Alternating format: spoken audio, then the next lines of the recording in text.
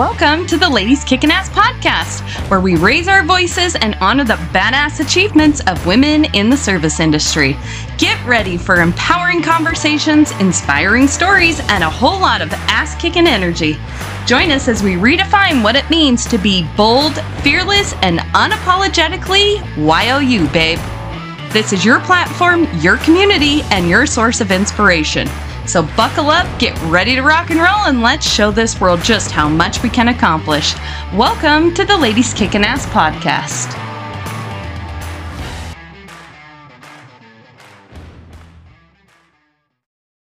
Hello, ladies. I'm so excited for you to be able to listen to this conversation today because we've got another home service industry babe in the house. Amy Feller is our guest today, and she is the owner of Roofer Chicks, which is an incredibly awesome roofing company that is not only owned and ran by a female, but we're going to have a good conversation today about getting women in those labor positions or technician positions in the roofing industry, which I think is something that is so incredibly cool, different. I'm sure it comes with its own set of challenges, but I'd love so much, Amy, if you could just kind of fill us in on your backstory, like how the hell did you get into roofing and why did you want to start an all-female kind of roofing company? Give us your backstory.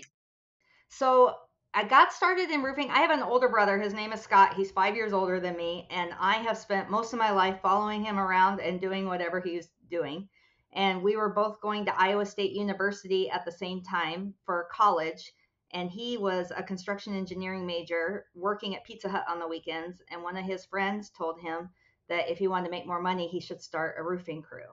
So he did. And that first summer, I didn't work with him. He had his pregnant sister-in-law picking up the ground and throwing things in the dumpster for trash. And it was just him and her. The next summer came around and she had had her baby. And so he needed somebody to pick up trash, basically. So I said that I would do it. And I went to work with him. And even, that was in 94. So there were some women in roofing, but not a lot. It was kind of unheard of. And picking up the ground seemed like a good girl job. And probably about a month in, we went out to a house where the customer was being extremely difficult, up in everybody's faces and yelling. And we were kids. Now I wouldn't put up with that, but back then we put up with it. And all the guys were too afraid to get on the roof because he had everybody intimidated. And I said that I would get on the roof. I didn't know what I was doing, but I wanted to get away from him. That was my motivation. So I went up on the roof, and me and this other guy who did know what he was doing, we roofed the whole roof. And so that got me promoted to work on the roof. And I worked on the roof the rest of that summer. And then I ran the crew the next 2 summers. And then we got real jobs after that. We graduated and got real jobs. So my background is in logistics.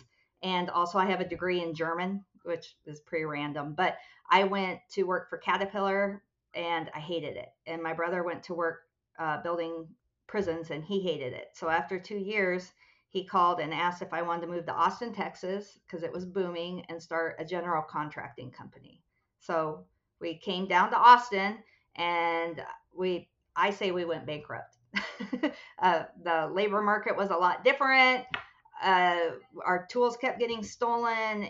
We couldn't pay our bills, which doesn't overly bother my brother. He has a different personality type than me. It gives me a lot of anxiety when I can't pay my bills. And so after 2 years, I left and went and did something else. And I did that. So that was like 2002. I did that for 10 years. And in 2012, I was a single mom. I'd gone through a divorce. My daughter was 4. And I was working for Coca-Cola 12-hour days with an hour commute on both sides of that. And I was seeing her like 30 minutes a day tops. And my boss was extremely difficult. There was no room for me to go anywhere for promotion. I was stuck and I hated it. And so I called him one day crying and said, there has to be more to life than this. This can't be what it is. And he and his wife convinced me to start over with them. So we started all over again in 2012. So that's kind of been my story. I've kind of been in and out of it a little bit. Awesome. What was the inspiration behind starting your current company? So I worked with him and his wife for 4 years, and we got a little sideways. And so I split off from him, and I had always had Roofer Chick in the back of my truck just as a joke. He actually did it as a joke, and it took off, and like I became known around my town as the Roofer Chick. But my company name was Feller Roofing, and when I broke off from him, I kept the name because I didn't have time to be creative. I just had to get going and get all the things in place and go.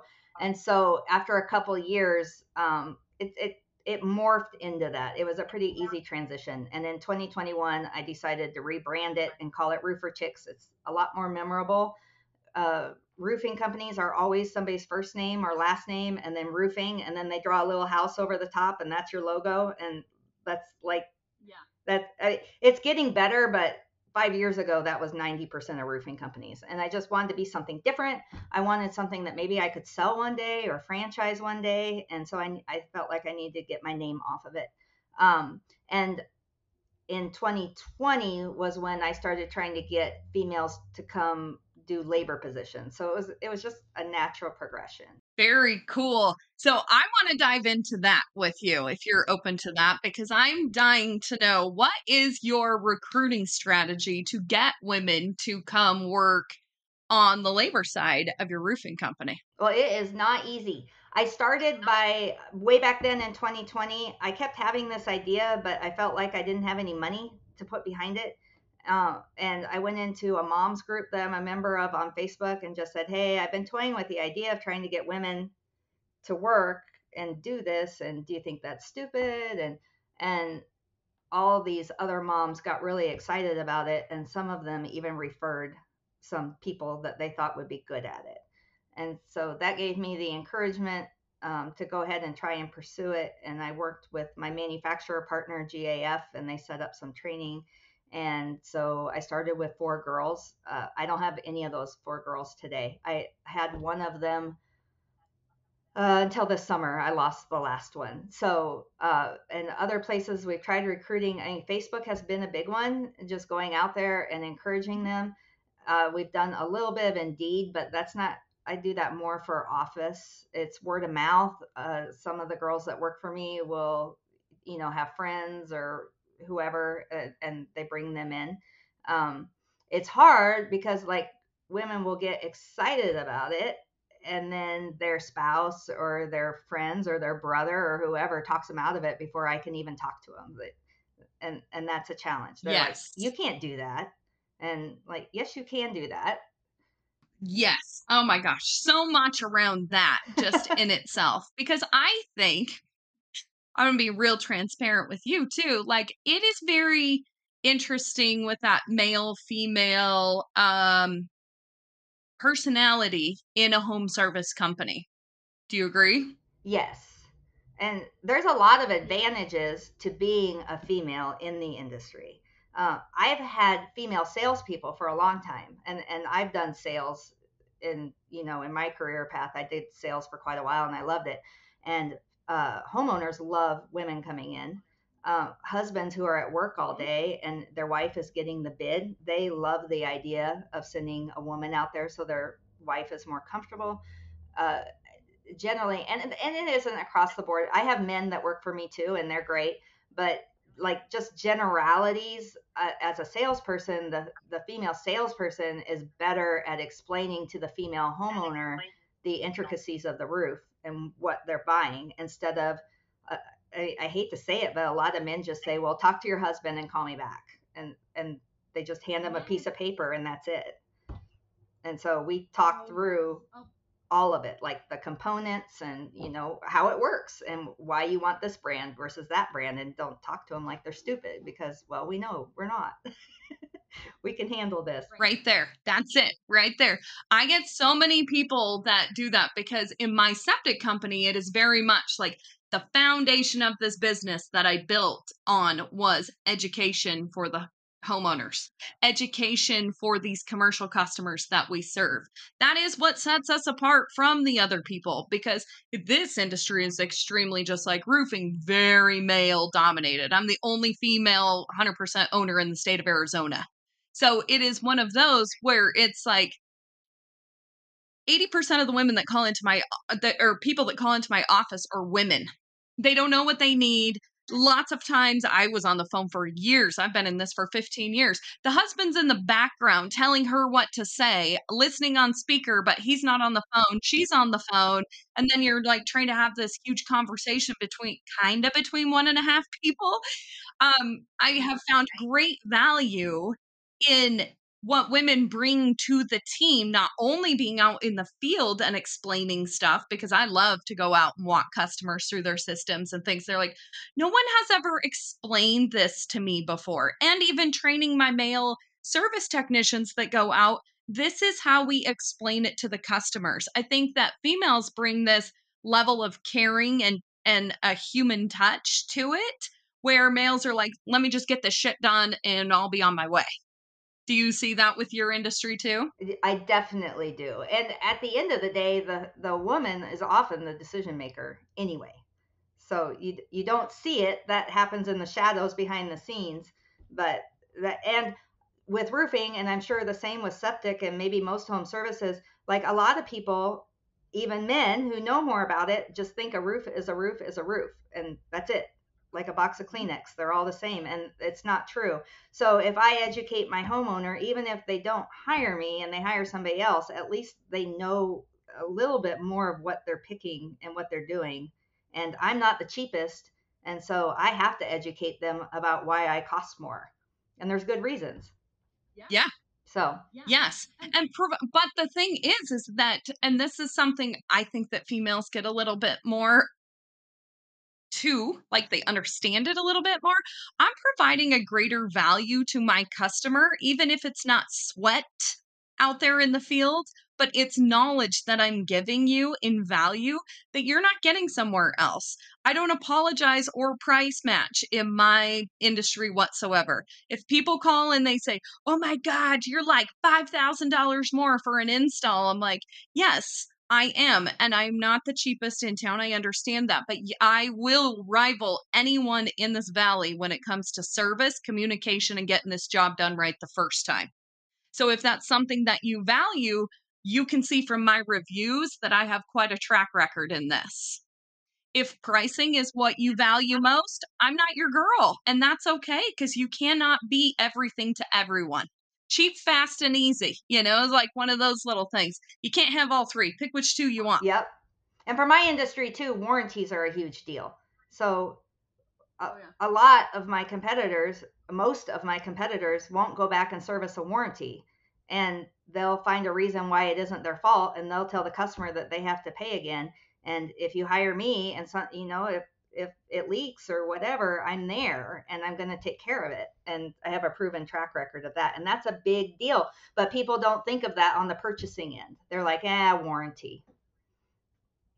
Yes. Yes. Oh, that is a very good point, too. I mean, even when it comes down to, let's just say it's like a workmanship thing that you're dealing with. Maybe something wasn't cleaned up the way that they wanted it to. We had our roof done recently, and there were so many damn nails all over my house, like around the property that had just been like flung everywhere. And I was like, oh my gosh, like something that they could, and I even provided feedback to that roofing company. I was like, just food for thought here. I picked up about 50 nails around my property after you guys were here. So maybe that is something like at the end of the service, you guys could walk around and just make sure that, nails that have been flung somewhere or put away. Same thing with the septic company. Make sure, rake the rocks out, make it look nice. Don't just stomp over it and be like, nah, good enough. Like, if this was your mama's house, would you leave it looking that way? And that's just kind of how I explain it to people, because we want to leave them being like, holy shit, that's the best service. Not only just septic or roofing, but the best service that has ever come to my house. Yes, that's what we want, to make it the best contracting experience they have ever had. Yes. What are some of the little extra things that you do to be able to say confidently that this is going to be the best experience you've ever had? Well, we show up on the day that we say we're going to show up. And it's sad. Oh, that's huge. Yeah, it's sad that that's a big deal, but it is a really big deal. And that goes from the salesperson at the initial appointment to the crew coming, or, things happen. It rains. It's raining right now. but that phone call to let people know that we're not going to come. So communication is huge. Our warranties are really good and we explain them. We don't install like just one manufacturer. And so our people are knowledgeable about, if you get this one versus that one, then what's the difference? And then the workmanship warranty. We do an amazing job of cleanup, and people say it's like we were never even there. We've even had customers say that it's cleaner after we leave than before we came, which can be true. And we're quick and efficient. Average house, we do re-roof. We don't really do new construction. And so an average house we can tear off and put back in a day, usually, as long as it's not 110 degrees or or steep. That's steep slows us down. And then that follow up at the end, we have Roofer Chick red wine made, and we deliver that at inspection, and that's kind of a nice finishing touch. And we go out and inspect every roof at the end of it and make sure that it passes. And so just all those little touches, they add up and they really matter. And we answer the phone too, like you call. It's us. That's another one. That's another one. Isn't it amazing that in this home service industry, I've been in junk removal, I've worked with roll-off companies, like I've been in a lot of different home service industries. It really is like that, just one little extra thing. Like I had a guy that worked for my junk removal company, and he pulled this sweet little lady's trash can up to her house. She left us a review everywhere. Didn't have a damn thing to do with the junk removal service, but that Vinny had taken the time to pull her trash can up. That is just something that like struck her like, oh my, this is the best company ever. We She had just kept one where raving. this lady had like a fairy garden set up in her garden, and the guys took a picture of it. The crew took a picture of it and removed it so nothing would get broken. And then they had so much fun. It was so cute. After we were done with the roof, they got the picture out and they were making sure that they put all these little fairies and these little houses and everything right back in the exactly how she had them in the first place. And that blew her mind. The guys were having fun though. They thought something different. That's awesome. That is so awesome. So I'd love to kind of talk about a little bit too, as far as like how you view, or maybe talk to me a little bit about your management team, if you have a management team, of like, are they females that are in management positions? Is it just you? What does that look like in your business? So I use a lot of subcontractors. That's kind of a Texas market thing. My female laborers I have to have as W-2 because I have to train them and all of that. So I have a little bit of a mix, but I have approximately 20 employees, and that shifts from time to time. So I let my production manager go last year. I've had 3 production managers, and none of them seem to be able to do what I want them to do. So I've been doing that, and I'm pretty happy doing that. I like doing it. I feel like I have my finger on the pulse of the organization. I know what's going on, and I get to interact with customers, and so I'm in that management position. We are about 25% male and 75% female. And then our subcontractor crews are almost all male, but they're run by a female. So her name's Alma. She's great, and she's a subcontractor. She's not an employee, but she's a big manager. And then I have a field operations manager named Patrick. So he is male. I started a handyman division in January of 2022, and that is I have 3 people, well, 4. We did add a female, but so Andrew runs that. He's male, and he has 2 guys underneath him that do the labor. And then we actually hired a gal. We've been trying to kick off a Windows division, and I hired a gal to do that. But while we get that going, she's been helping do sales with the handyman. And right now, my bookkeeper works remote from Oregon. She was my office manager, but she moved, and so I'm kind of the office manager because she's just so far away. She also does HR issues though, so I guess we kind of tag team on that. So, and then my sales manager is Megan. She's been with me for 6 years, and she's fantastic. I don't know what I'd do without her. That is so awesome. So I think this is something with home service companies that is a missing link for sure, is that missing sales team. People wait for the phone to ring. If the phone doesn't ring, oh shit, we're not busy. It's kind of slow right now. It's not like you're out trying to chase work or get work. You're waiting for work to come into you. So what did you, if someone is thinking about like deploying or hiring for a sales position inside of your business, what did you look for? What were your expectations for that person? So sorry, I am trying to. It's just started raining really hard, and I'm having a hard time hearing. So I just turned up my volume. It's okay. It's drowning everything out. So you're asking what I'm looking for when I hire somebody for sales? Yeah. Okay. So Megan came to me originally 6 years ago. She wasn't my first hire, but she stuck, obviously. She came from, I don't really like hiring people with roofing experience because every roofing company prefers certain brands, and we brainwash our people to also prefer those brands. And so I want to brainwash them with my brands. And I've tried to hire people from other roofing companies. I'm not 100% about this, but it's hard to get them to switch gears when they've been selling stuff their way for so long. Megan came with a background in flooring, so she understood construction, and it's not that different except the roof versus the floor. You're up in the air. So she has a construction brain.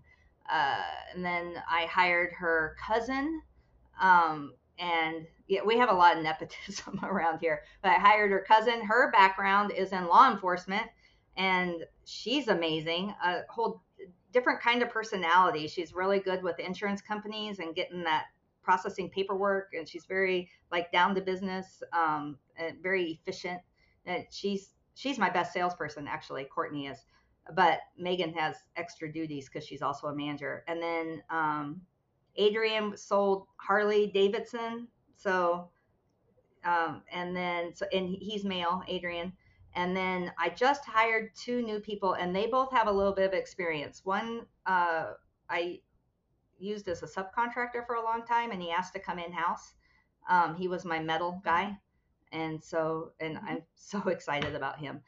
He's 65 years old, and so he's got 40 years of experience in the roofing industry. But I've known him a long time, and he's good people, and he understands what I'm trying to do, and he's on board. And then I hired another young lady in San Antonio, and she has a little bit of roofing experience, and she's also got her public adjusting license for insurance, so she has a lot of knowledge there, which is really nice.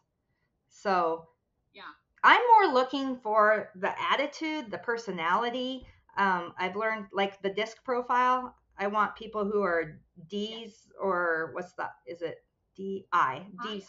Yes, D's and I's. Yeah, I've tried hiring the S's and C's, and those are great office people, but they're not great salespeople. And so I try and stick with that outgoing, pushy, but yeah. And if I'm in an interview and all they do is talk and about themselves and they don't listen at all, I don't. That's not going to make a good salesperson. So yeah. So I'm more looking for the personality more than anything. Do you find that you kind of do that with everybody that you hire? Because for me, attitude is huge. Because you can be, I've had people during COVID, I'm sure this probably happened to you guys too, like shit just blew up. Like we had doubled and grown so fast with the business anyways, but during COVID it was like, holy shit, let's just find people that can work because we had so much work, it was crazy. So then when things kind of started settling down again, we were like, okay, we got to get the right people on the bus. So our big goal this year was to make our business stronger. Like stronger people, stronger work ethic, stronger processes, stronger sales, like stronger everything. We have had, this has definitely been the year of great turnover and rebirth of my company too, because those people that had been with me for a long time that just had kind of shitty attitudes, they could get the job done, but kind of had shitty attitudes, I let them go because it just was like infecting and poisoning all these people that had good attitudes.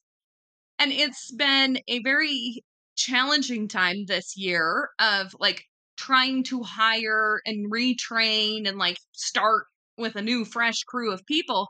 But in the long run, I really truly believe in my heart that was the right thing to do because it was starting to become a real toxic place for people that had great attitudes with the shitty attitude of people that could get the job done. So I know in the home service industry, many times I was talking to a coach yesterday, and he was talking about how he has a hard time having people implement training stuff with their tenured people because they're just never going to do this. You know, they've been a plumber for 25 years. They're just never going to do this. And I said, well, that starts with the mindset and of the owner or the person that's giving direction. This isn't if you feel like doing this. This is who we are and what we do. So, talk to me a little bit. Have you struggled with things like that within your business? And what are the kinds of things that you do to kind of curb that from happening, maybe with hiring practices, or how the remediation works after you've identified it? So I firmly believe that happy employees make happy customers.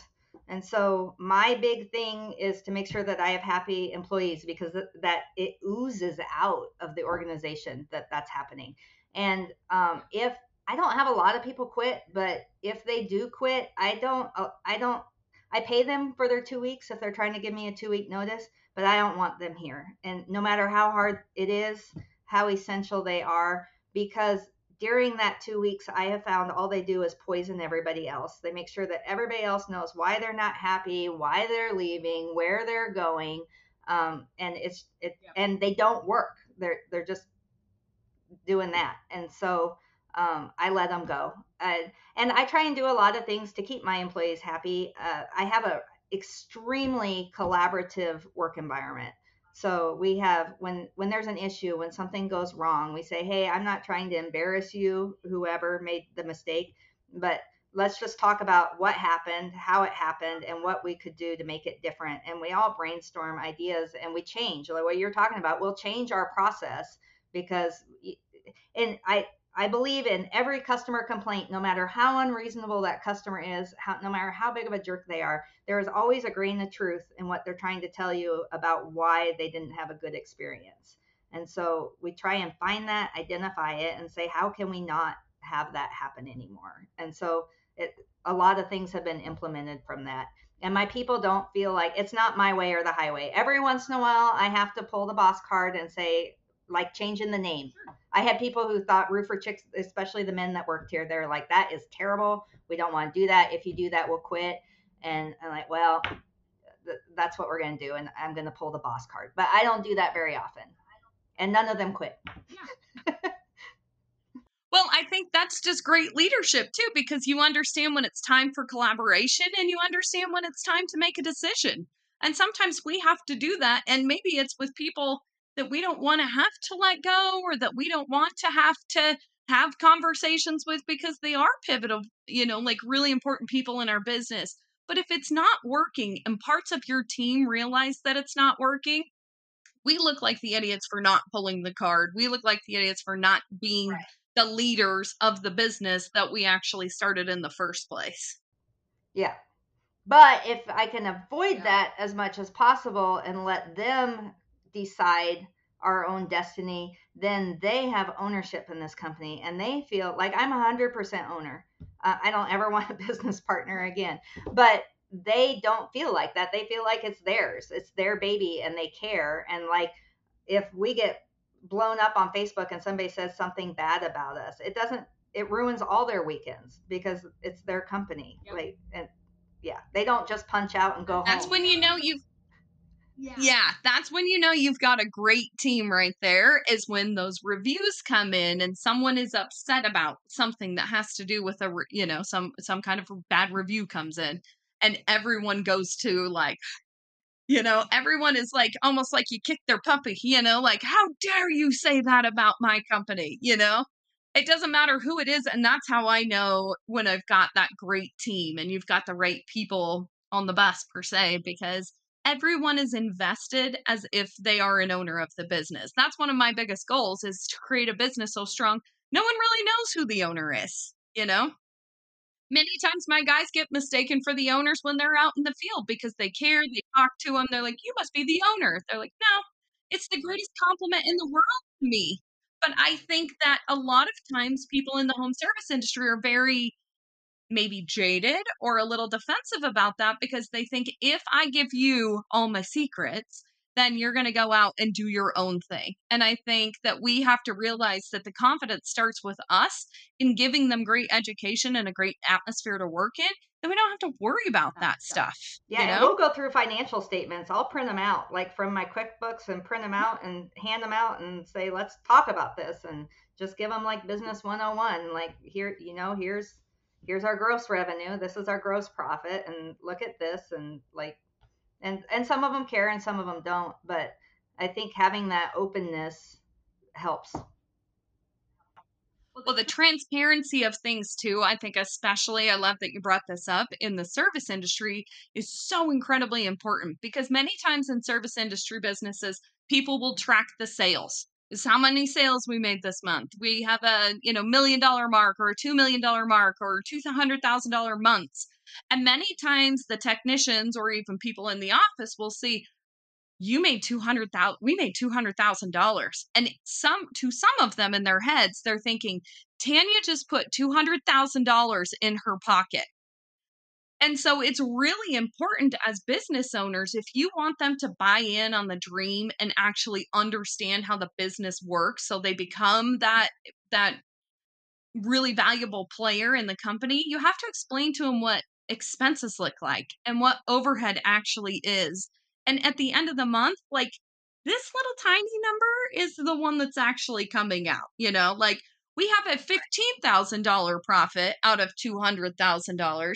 And then that goes into all the extra stuff that we need to get, as a business, it doesn't just go in our pockets because many times they think, well, I'm making them all this money, but they don't understand what's going out the door either. When I got so transparent with my books was actually when there was no money and we were in trouble financially. And I kept trying to tell everybody that we were in trouble. And I felt like they were like, yeah, yeah, yeah. And so I printed it out and I'm like, look, like we make this much money. We've spent this much on materials and I needed their help or we were going under. And so it opened it up, like, and they're like, well, how can we pay this much for health insurance? And and somebody who knew something about health insurance went and chased that down, and they cut that number. And how much why are we spending this much on our fleet? And so like it, and I just kept it that way. Then we got things turned around and like, well, it is what it is.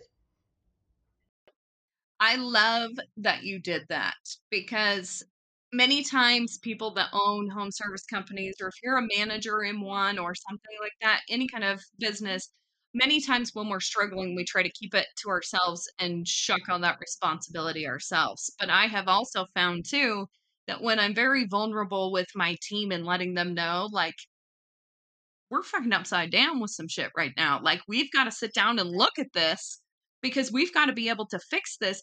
Not only are they very conscious of like what expenses they may need to put out there, but I'm going to shop this or I'm going to negotiate prices with our vendors so that we can try to pull ourselves back out of this. Because if they're genuinely bought into the business, they want to help you when it's bad just as much as they want to help you when it's Well, good. and when I did that, I said, "This is where we're at, and it's bad. It's real bad. Like you can leave if you want. I get it. I mean, it's fine. You can go, um, or you can stay and you can fight." And so, I mean, I lost a couple people, and then everybody that stayed, they stayed to fight. So, and I couldn't have done it by myself. There's no way. Yes. I love that you shared that. Thank you for doing that because hopefully that will give people some inspiration to be able to do that stuff because I think there is a lot of us in the home service industry since COVID. We all know during COVID, home service industry blew up.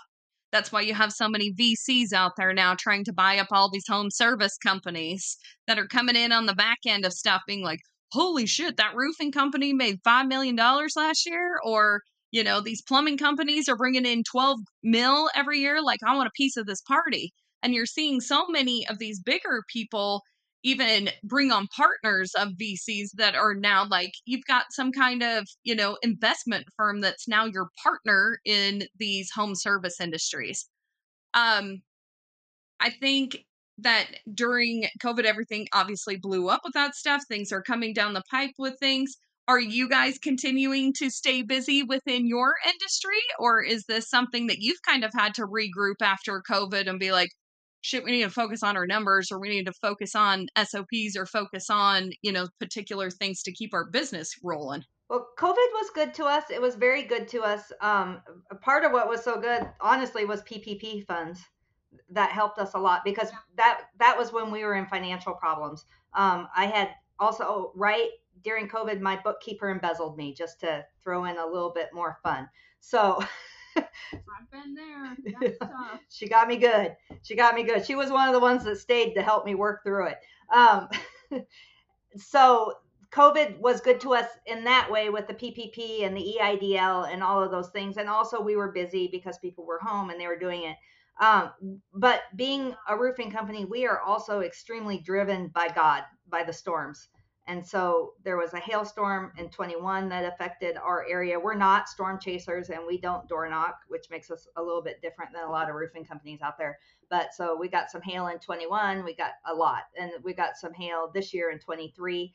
And so we have stayed, our top line revenue has stayed the same the last 3 years. So just holding steady, which is good because we were going up, up, up, and we need to figure out how to make money here.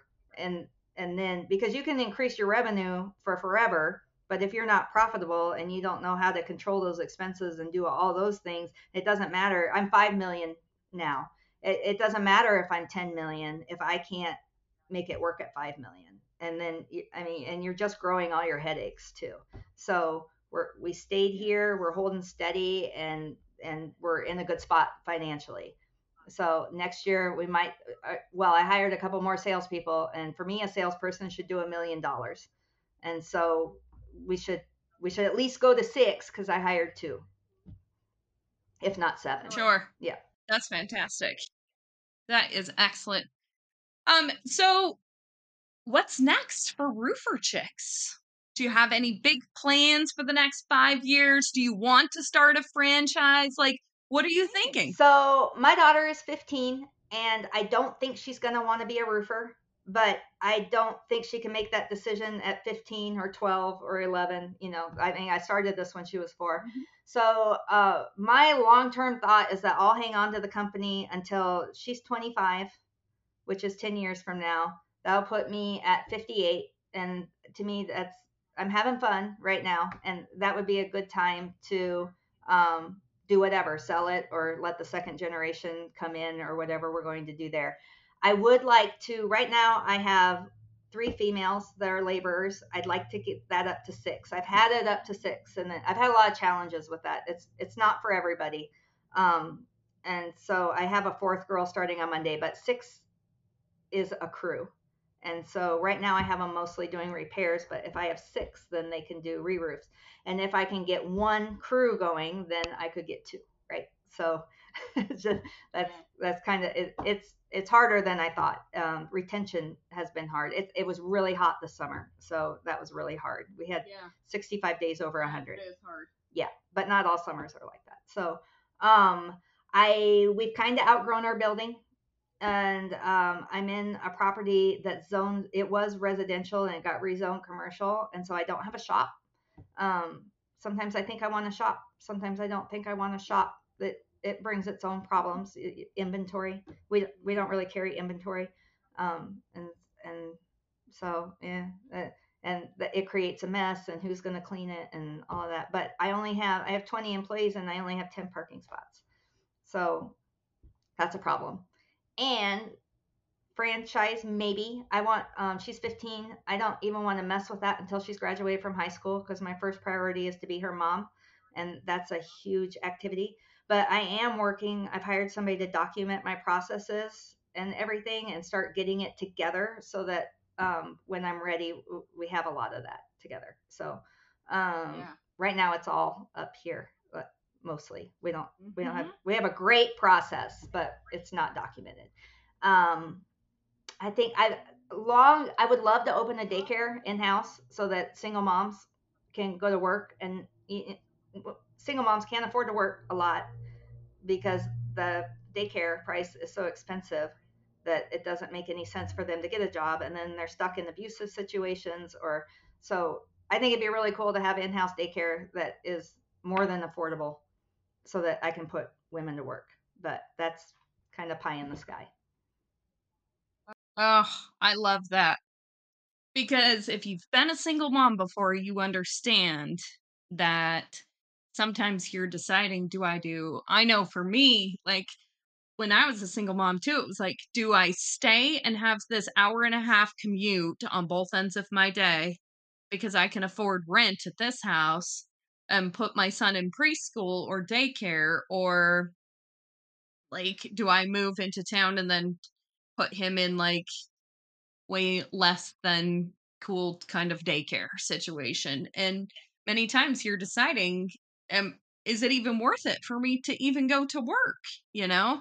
So I And love women that feel idea. I think trapped. that is really cool. They feel like they have no skills, especially if they stayed home for 20 years and their husband was bringing in the check, and they don't. They're like, I don't have education, I don't have any skills, and so I'm just stuck in whatever this is. And like, you're not stuck. There's there's a whole world out there that women don't even consider. And then, on the other side of that, as an employer, we all complain that we can't find people to work, but we're discounting 50% of the workforce without even looking at them. So, Yes. Oh my God. That's a powerful statement there because it's true. It is true. yeah, no wonder we can't find. We're not looking. You got to think outside the box. See, we just got to flip this whole crew into females, and then we can work this thing out.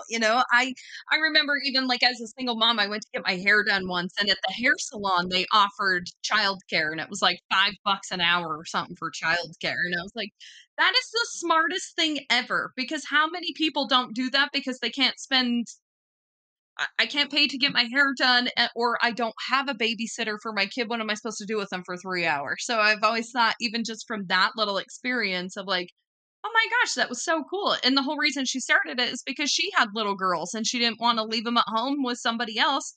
So she hired that daycare provider to be at the salon, which I was like, very brilliant. That's what I'd like to do, is just hire somebody. Women there. Yeah.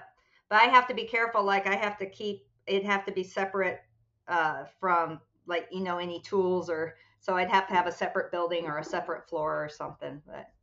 But Sure.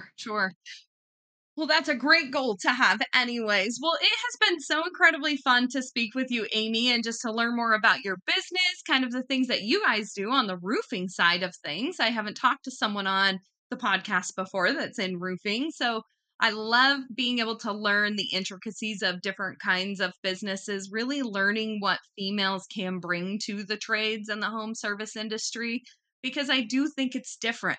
And I'm not saying that it's any better or that it's worse, but it is definitely different. And I think this is an industry needs a little shakeup. It's been the good old boys industry forever, kind of like if it ain't broke, don't fix it thing. But that doesn't make it run at high efficiency and effectiveness. I think it's got a little brokenness in it. I think that there's time for some sunshine to get through the cracks there. yes. Well, I super appreciate you having me on the show. It's been fun. I really enjoy it. Absolutely. So, Amy, at the end of every podcast, I always ask every female this because it's not only inspiration for a book I am writing, but I just love to learn what the phrase ladies kicking ass means to you. Means doing things to the best of your ability, and well, for me, doing it as well as, at least, but probably better than my competitors. Very cool. Very cool. Showing up every day and making that choice. It's just like what you said earlier, women feel like they're stuck. You're one choice away from getting unstuck in any situation that you're in. It is really just a choice. And you can choose to stay stuck or you can choose to get unstuck. So following that kind of advice. Foot in front of the other. Like, that's how you get unstuck, right? How you eat an elephant is one bite at a time. You just do it. Just go. Yep. I love that. Well, thank you so much, Amy. It really has been a pleasure.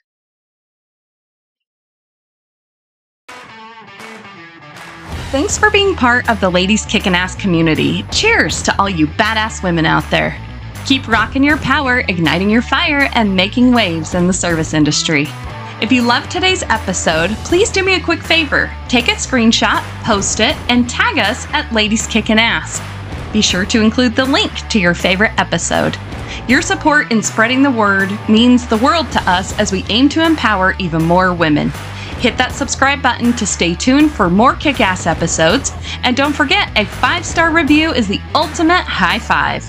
Connect with us on social media. All the links are in the show notes. Thank you for being part of our tribe. Now go kick some serious ass, lady.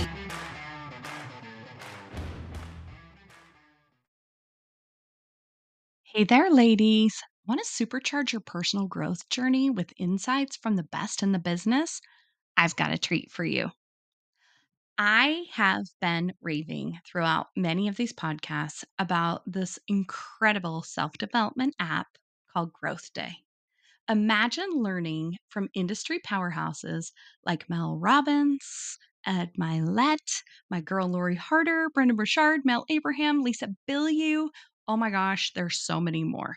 And guess what? Every Wednesday, they teach live that you can watch them and interact with them through this app. It's so incredibly cool. Beyond their wisdom and live coaching sessions, there is another incredible feature that I am obsessed with, though: the journal section. I use it every single day, whether it's either to brain dump, reflect on my feelings, remember things for my business, or dive deep with their brilliant journal prompts. I'm never at a loss for words when I sit down to journal. How freaking amazing is that? And because you're part of our podcast family, there's a special treat awaiting you.